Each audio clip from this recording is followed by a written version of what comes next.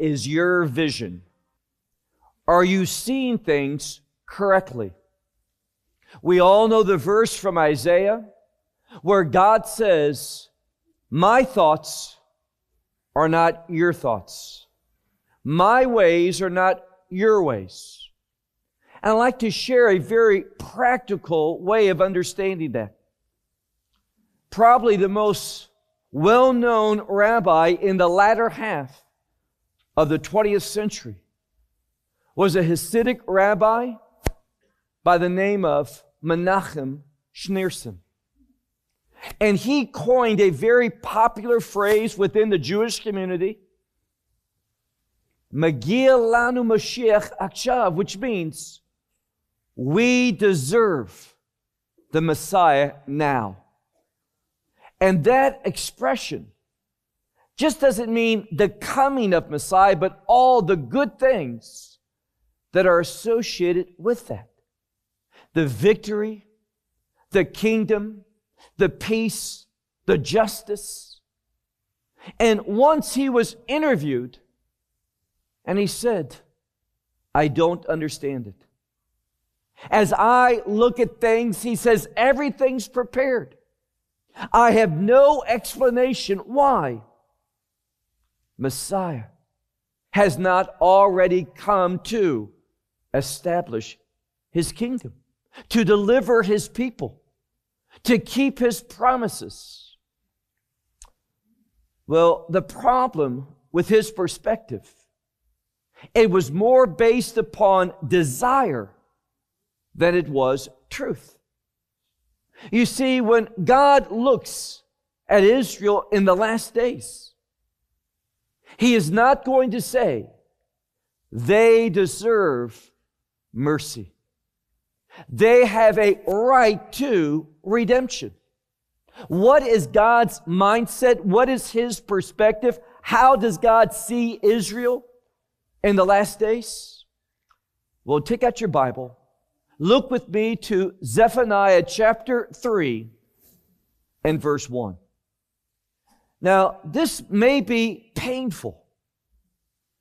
It may at times be discouraging. But I assure you, it is the truth. And God is going to take some difficult things, things that are displeasing to Him. But God, He is able to make that change in order that His goodness, His purposes are experienced. But we must begin with where God is. We must understand things from His perspective. We must have a heavenly vision. Look at verse 1. Now, it's important always to know who is He speaking about. And we're going to see, for the most part, in this third chapter, He's speaking about His covenant people. Not you and me, not that new covenant people, but the old covenant people. And they are disappointing. He looks at them and He's speaking about the city. Now, Jerusalem is foundational. And therefore, God's perspective is going to begin there at the very foundation. And notice what He says. We've seen this word a few times. Hoy. How awful. Unless there's change, destruction, hopelessness is going to be what's experienced. But the good news is that God is indeed going to make a change. He is going to fulfill His promise to His people, that the covenant He will not forget. He is going to bring about the outcome of that covenant that He promised to His people. But we must begin in the right perspective. We need to see things how He sees them. Look at verse 1. We could translate it, woe. And there's a word of rebelliousness and a word of defilement. So as he looks at Jerusalem, and in a moment you'll see, this is the subject. He sees Jerusalem in a corrupt, in a displeasing, in a rebellious condition. And he calls that city the city of oppression. Not the city that demonstrates blessing, but the city of oppression. Now, this perspective is not Israel in the past, not Israel in the days of Zephaniah, but it's Israel in the last days. Now, we're going to see something. In the same way that when you looked at Assyria in the prophecy of Nahum, there was no earthly reason why one should expect Assyria to fall. But God pronounced it.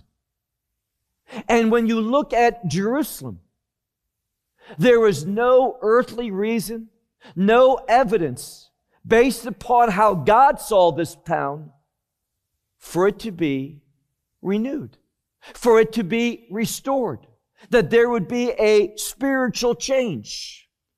For it was a rebellious, a corrupt, a city of oppression. And it says, who would not hear the voice. And the implication is the voice of God. And did not take discipline. Now, literally, that word that I translated discipline, it's a word that speaks of understanding ethics, being able to discern truth, being able to practice that which is pleasing and right to the viewpoint of God. They would not, notice what it says, they would not take, they would not receive His instruction. For in the Lord, they did not trust. There's the problem. They would not trust, they would not depend, they would not believe God. This is Jerusalem, the foundation of His people. This is their situation, their condition before Him in the last days. And we see that there is a degree of rebelliousness. It says, to her God, Jerusalem is feminine. To her God, she would not draw near. Wasn't that God was inaccessible. It wasn't that they didn't know how to. They would not. Rebelliousness. They would not draw near to their God. Verse 3. We see that same word for a high official. Today in modern Hebrew, it speaks to one who is a cabinet member. And it says in verse 3, her leaders in her midst. And now we're going to see how those who have authority and power behave in Jerusalem in the last days. Her leaders in her midst are like roaring lions, and her judges like wolves in the evening. And then we have an idiom that concludes verse 3. It depicts these wolves that are chewing a bone. And they will not stop until the very end. They continue to hunt, to prey, to devour until the very morning. Verse 4. In regard to her prophets, have an interesting word. Now, it's not used frequently at all. And when you research it, it speaks, believe that King James and other places, perhaps here as well, translates it wanton. It means someone that is careless, someone that is not serious, someone that is too casual. That's her prophets. No commitment, no passion, but careless concerning the word of God. Men, it says, who, and we have a word for treacherous. It's a word for being a traitor. Now, understand what we're doing. We're not talking about your opinion or mine. This is the Word of God. This is God looking at His people when? In the last days. And based upon the reality, the human reality, the condition that they are spiritually, there's no reason to hope. There should be no expectation of that spiritual change. It says at the end of verse 4, her priests profane the holy place. Some would say this word holy should be understood generally. Everything that is holy, not just the temple, not just places of worship, but her priests, they profane that which is holy. And notice how the verse ends. That same word that I've told you about earlier, Hamas, now it's not speaking and being used as a noun for violence, but a verb doing violence. And it says, they have done violence. And the implication is, utilizing the Torah. Most of the commentators see it this way. They have used their authority given to them by the law in order to mistreat people. In other words, when we look at the first 4 verses, there's nothing good that God sees. Now you see the dichotomy? Some would say, we deserve, we merit redemption. But this is not God's perspective. And the warning is this. When we sit back and we make observations and we speak on how we see it, it's very dangerous. We need to always base our thoughts, our views, our beliefs, our theology upon what the Word of God says. Jerusalem, a most unholy place, a most rebellious place, one that is corrupt and defiled from God's perspective, a city of oppression. But look at verse 5. There's a change. We are going to shift away from the people and their spiritual condition, and we're going to begin to look at God. And what do we learn? The Lord, the righteous one, is in your midst. That changes everything. The presence of God in your life will bring about a glorious transformation. It is only God's presence, this righteous God, that will give you hope of a change. It says, the Lord, the righteous one, is in her midst, and He will not do unjustly. In the morning, that is an idiom, day in and day out. It's speaking about God being consistent.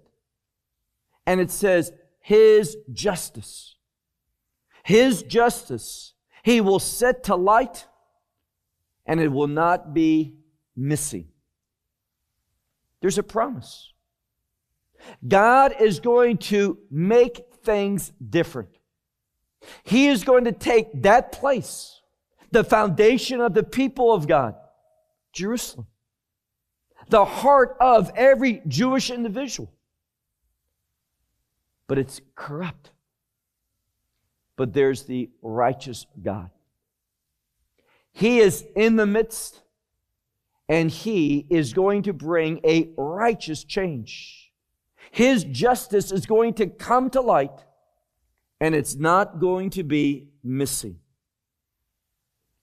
But He says, the one who is unjust, this one will not know shame.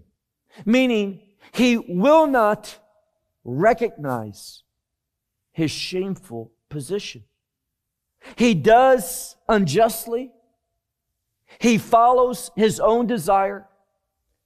And he takes no shame for anything. Now, God is present. And what is He going to do? How is He going to bring about the change? Well, what is the primary theme of this book? The day of the Lord. And that day of the Lord, it is not visited upon Israel. It's visited upon the nations. But it has implications for Israel. Look at our next verse, verse 6. There's a change. Now, you would think, based upon what we have been taught in verses 1, 2, and 3, if anyone deserves the wrath of God, it's Jerusalem, that city of oppression. But remember what God says. My ways are not your ways. My thoughts are not your thoughts. God has an entirely different way of bringing about the change, and hear this, that He desires. Look at verse 6. I will cut down the nations, not Israel. He says, I will cut down the nations. I will destroy their towers. These are the towers that are in the corner. They are for lookout. They are for defense. And He says to the nations, I am going to cut you down. I'm going to destroy your towers. And I'm going to bring to ruins your streets. And there will not be one who passes by. And their cities will be destroyed. There will not be a man, there will not be any inhabitant. Now, do you see something that seems odd, peculiar? He begins by saying, I'm displeased with Jerusalem, the foundation of my people. Corrupt, perverse, oppressive, intimidating, violence. But what does this righteous God do? He judges the nation. Not the nation of Israel, but all the nations. He pours out His wrath in what's called the day of the Lord. Now to us, it doesn't make sense. But what is God doing? He is revealing Himself. He is manifesting His righteousness. Now, remember what we already have learned. I mentioned last night that God has a way. When the fullness of the Gentiles are complete, God is, and Paul says this, when that fullness of the Gentiles is complete, God is going to turn to the Jewish people. He is going to show Himself faithful. He is going to bring about the conclusion of His kingdom people.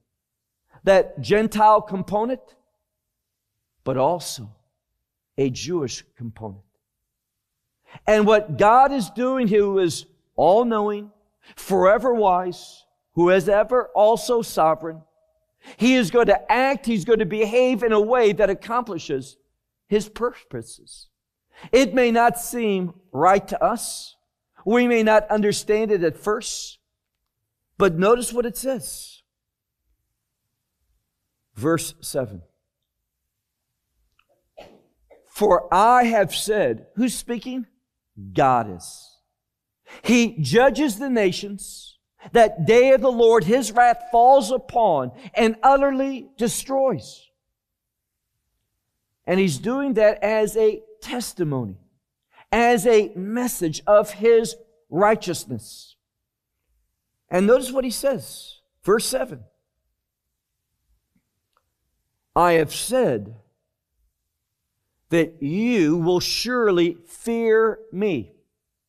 Now, based upon the grammar, again, we are talking, the subject here is Israel. God says, when I bring an end to those nations, when my people see my wrath, they'll understand. It'll make an impression upon them. What does He say? I have said, surely you will fear me and you will take discipline. And therefore, your habitation, it's a word, me'on. It means a dwelling place. And again, most scholars see it referring to Jerusalem, where He says, her habitation won't be cut off. Most scholars see this as they won't have to go into exile again. They are going to witness His power, His righteous judgment, and they're going to respond in obedience. God says, I have said, surely they will fear me. They will take discipline, and therefore their habitation, literally her habitation, Jerusalem, will not be cut off, because I have visited, that word punished, I have visited concerning her, meaning what I have done to the nations, this punishment, it is going to have an impact. It is going to bring a change in Israel's perspective. But look at the last part of verse 7. Now, nothing surprises God. He's writing it in a way for you and me. He says, surely you will fear me. Surely you will take instruction. But it says at the end of verse 7, they rose up early. Well, that's good. They're showing a commitment. See, this word is used several times in Joshua for Joshua getting up early to obey God. It's used for Abraham, and Abraham going to that Mount Moriah in order to obey God. And therefore, when we see it, we should have an expectation. They will rise up. They're going to be that committed people. They're going to begin to do the right thing, but read carefully. They will rise up. But all their deeds, they will be corrupt.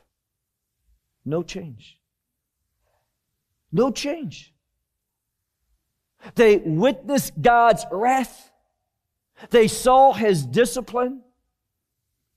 And there was no change whatsoever. Verse 8. Therefore, wait for me, declares the Lord. For the day that I get up to plunder, that God is going to take away the wealth of the world. That's what that word means. That He is going to plunder, take spoil, and we see this clearly in Revelation chapter 18.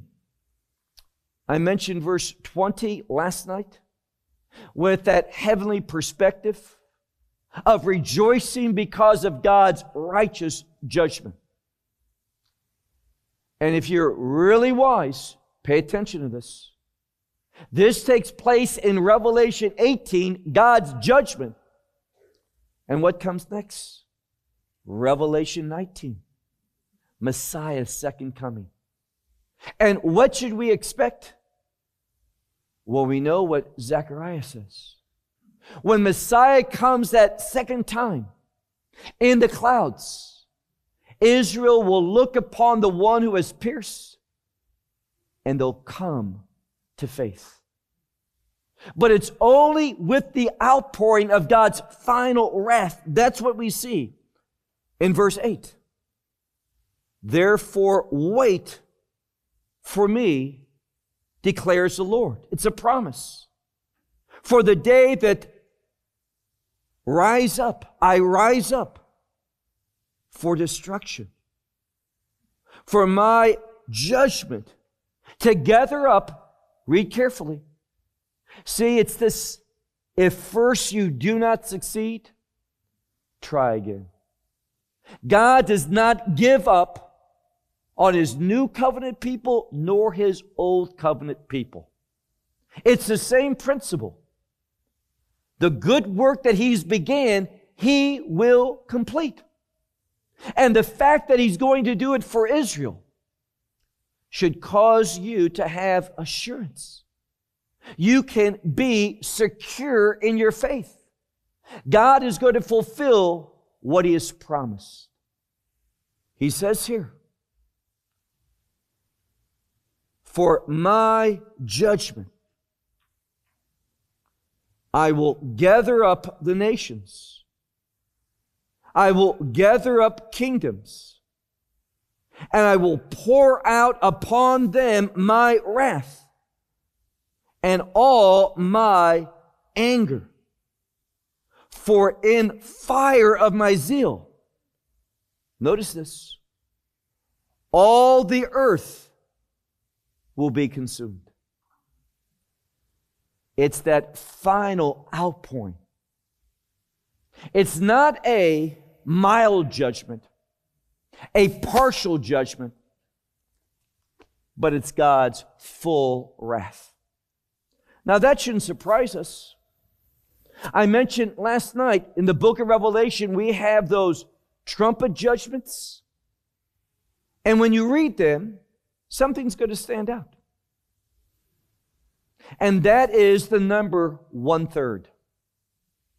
God moves, His wrath falls, but 1/3, 1/3, 1/3. It is only when you get to those bowl judgments that there's a difference. We read about that angel who comes to those 7 final angels that have those vials, those bowls. And it says, in these, the wrath of God is what? Complete. That's what we're reading about here in verse 8.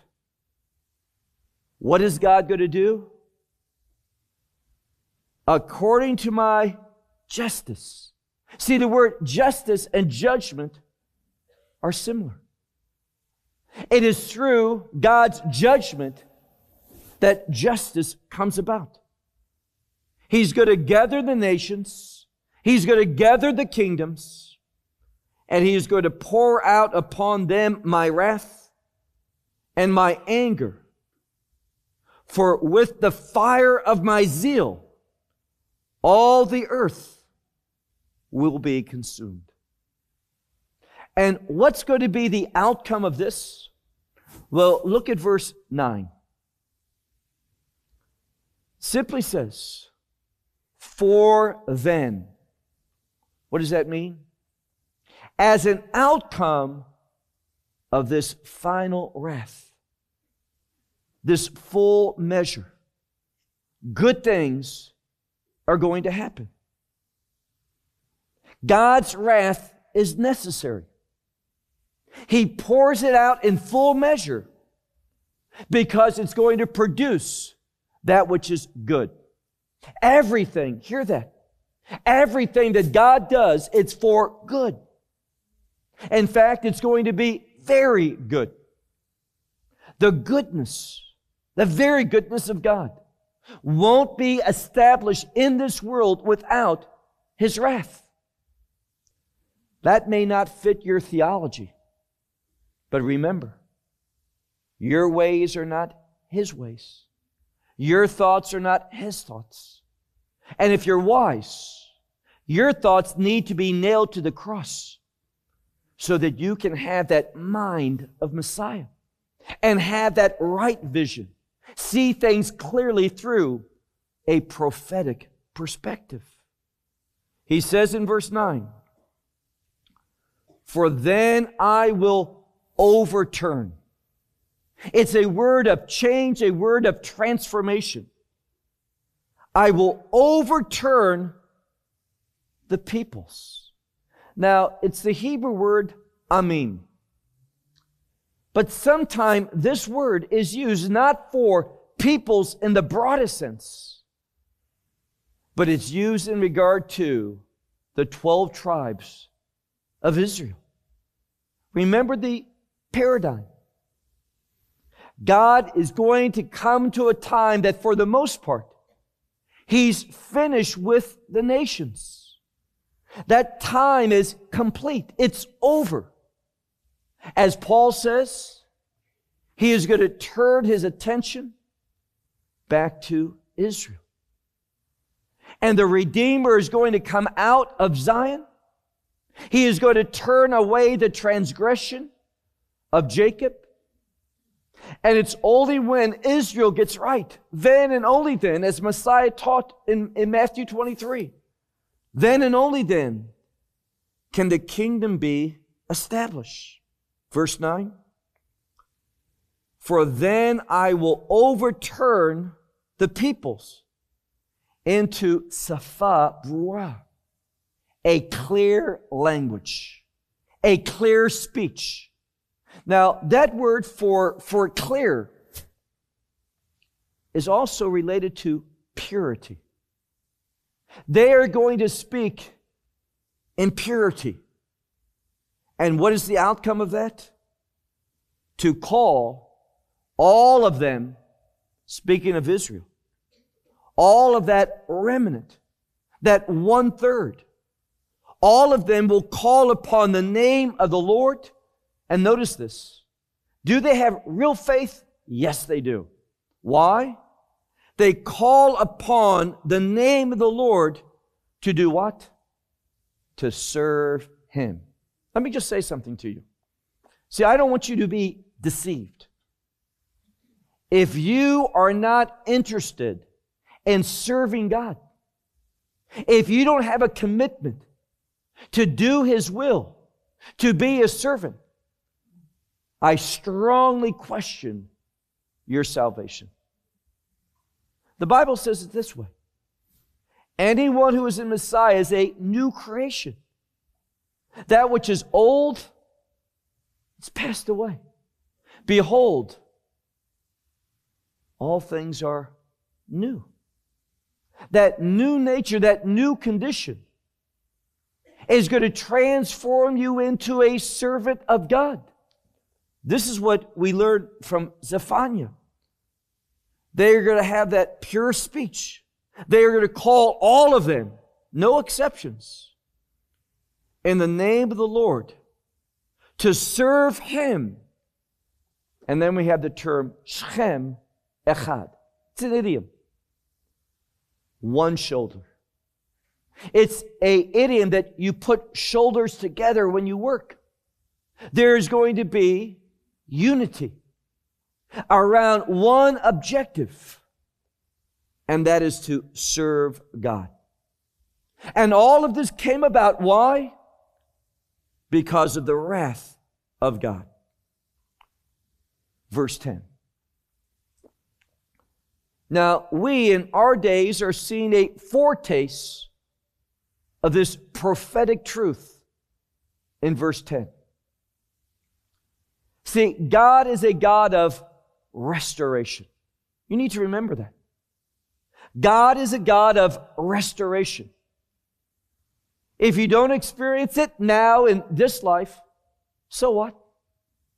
God has all of eternity that you might experience perfect restoration.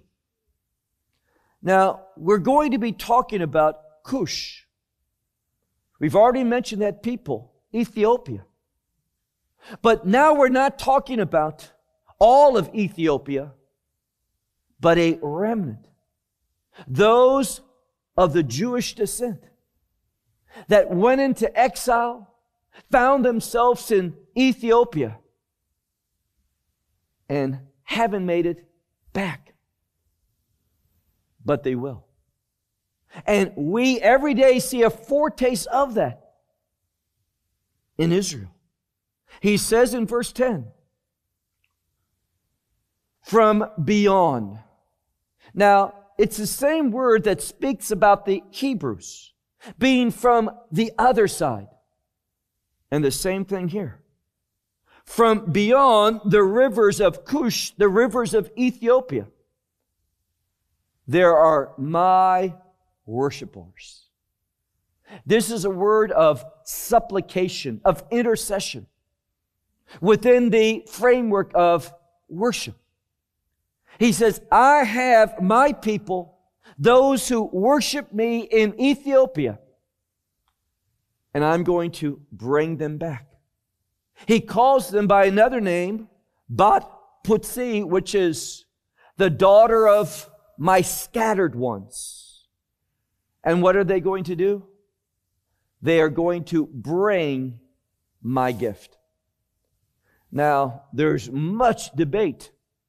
Many things about this verse and the Ark of the Covenant. I'm putting that aside. But it simply says, this group from Ethiopia, they are going to be brought back in the last days. There's going to be that final remnant of those Jews in Ethiopia that are going to come back. Those who have been worshiping God, they're going to come back with a gift. Look at verse 11. Beyom hahu. Hope you know that now. On that day. It is an expression of judgment. On that day.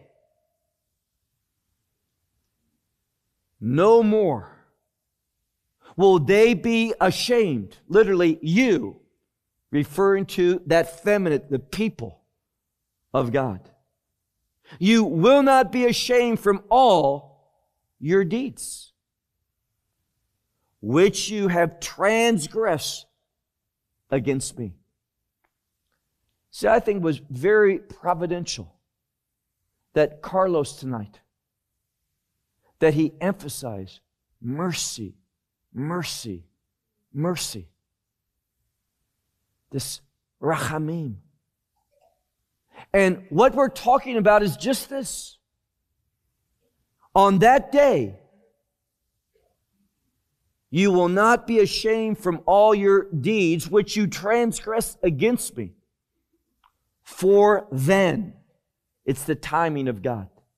For then, I will remove from your midst all those who rejoice in your pride, the ones who once were haughty, prideful. They're not going to remain any longer where? On my holy mountain. No question.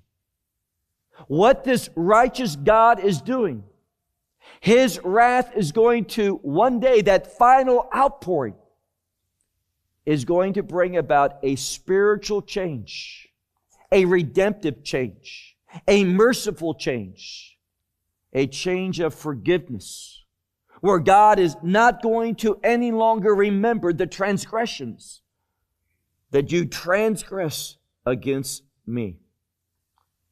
Verse 12. And I will leave. Now, again, as Rivka and I went through this, some of the translations, they add words, they take great liberties, but all it says, I will leave in your midst. See, there's going to be a spiritual change. There's no also in the text. He's not speaking about Israel and others. All of this focuses in on Israel, the Jewish people. And they're going to be a people that are poor, ani, and the word dal, having nothing. Probably the best way to translate this Hebrew word dal is something that is meager. You have something, but not even enough for sustenance. They are going to be, in other words, a dependent people upon God. You know what? There's not a better condition to be in. To understand that you are utterly dependent upon God. One of my favorite words in biblical Hebrew is the expression ish tam. It's translated in a variety of ways. It simply means ish, man, tam. Well, that's where it gets interesting.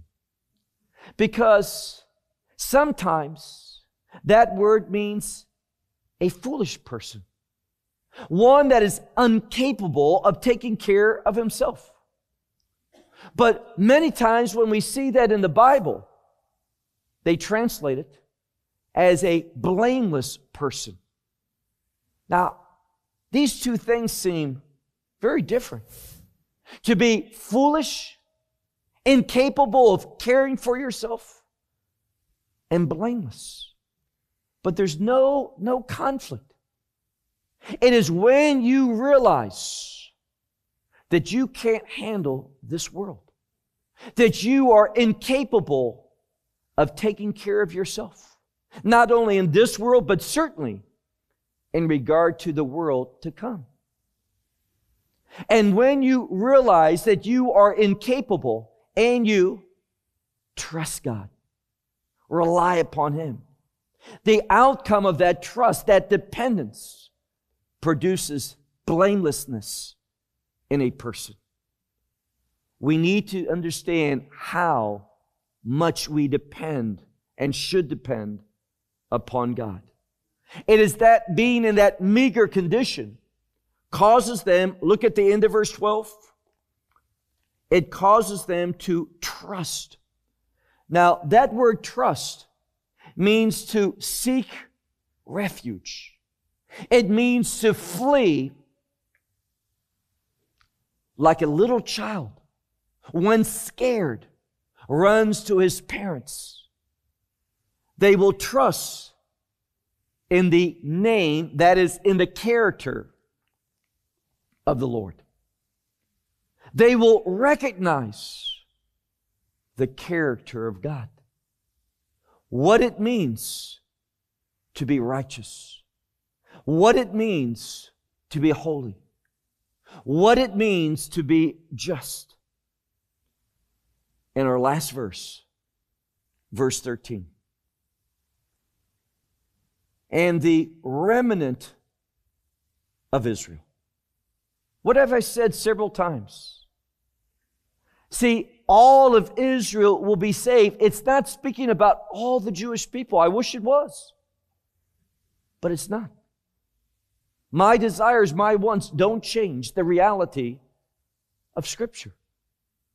There's only going to be a remnant. That all of Israel, remember, all the Gentile compartment or component and the Jewish component. That's all of Israel.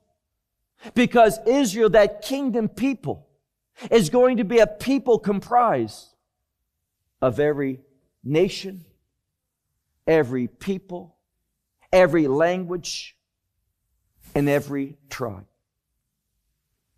I said something to some people earlier this week at a different conference, and we made an observation.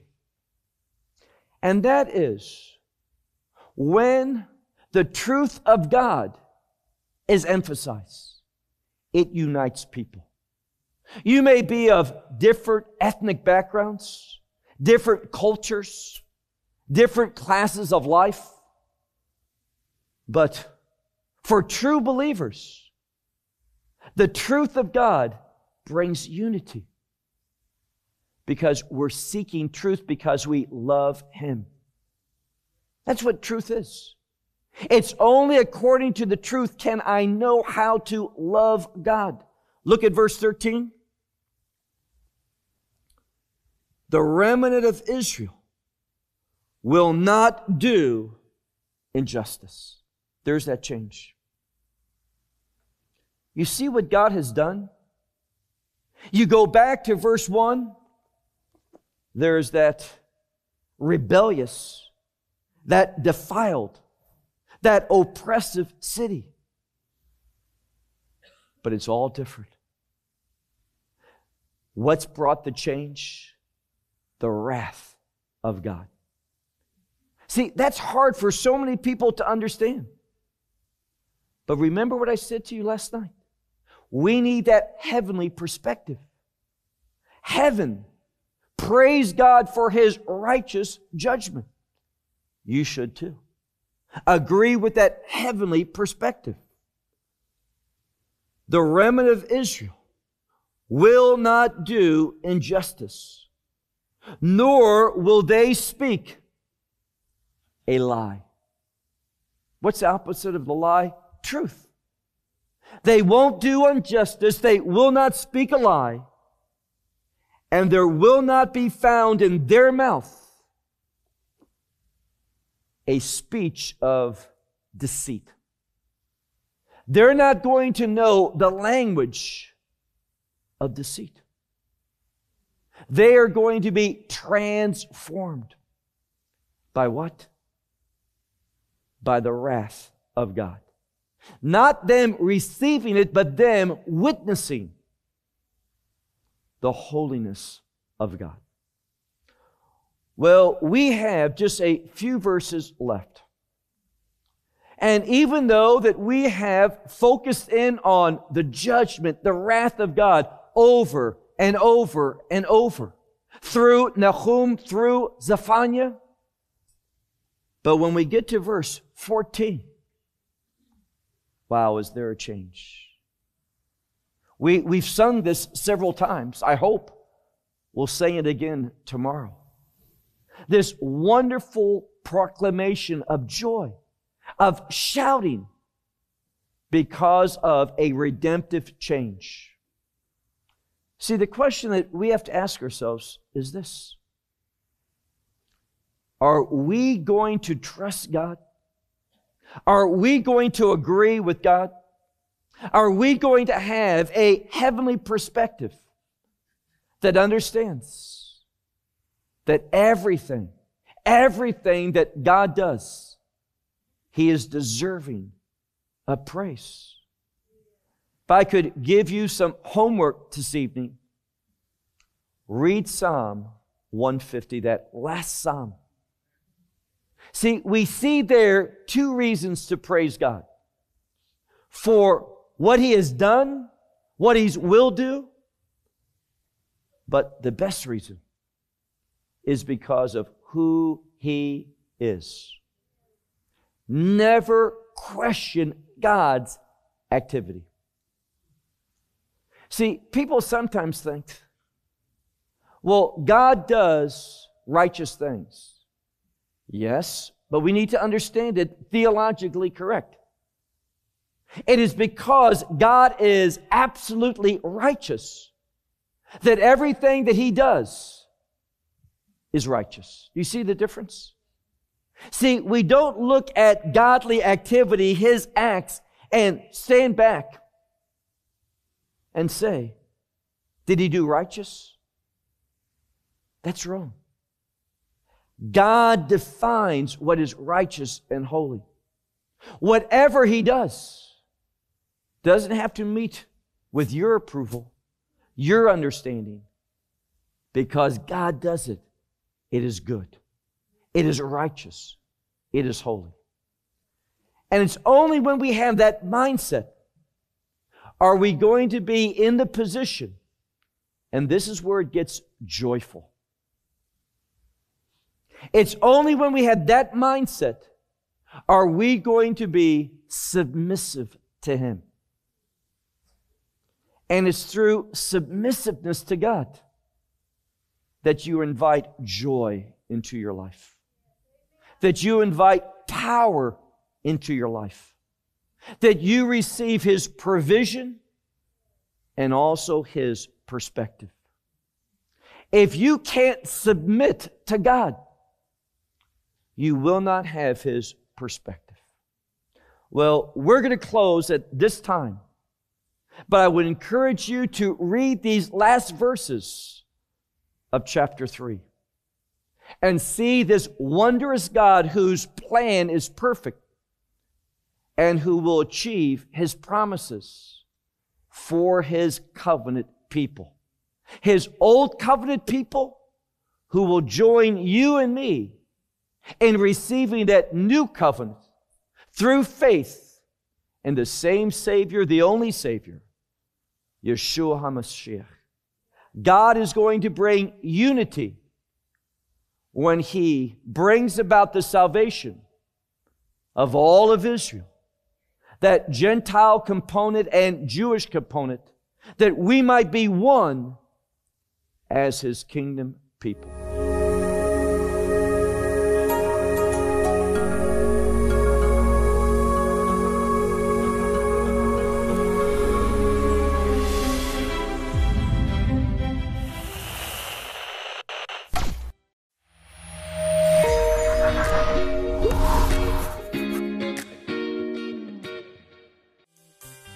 Help support God's people by purchasing items made by them. Merchandise with a meaning, products with a purpose. HolyLandMarketplace.com. For more teachings, visit, support, or donate at TorahClass.com. Join with us in worship and enjoy God's Word at Seed of Abraham Fellowship.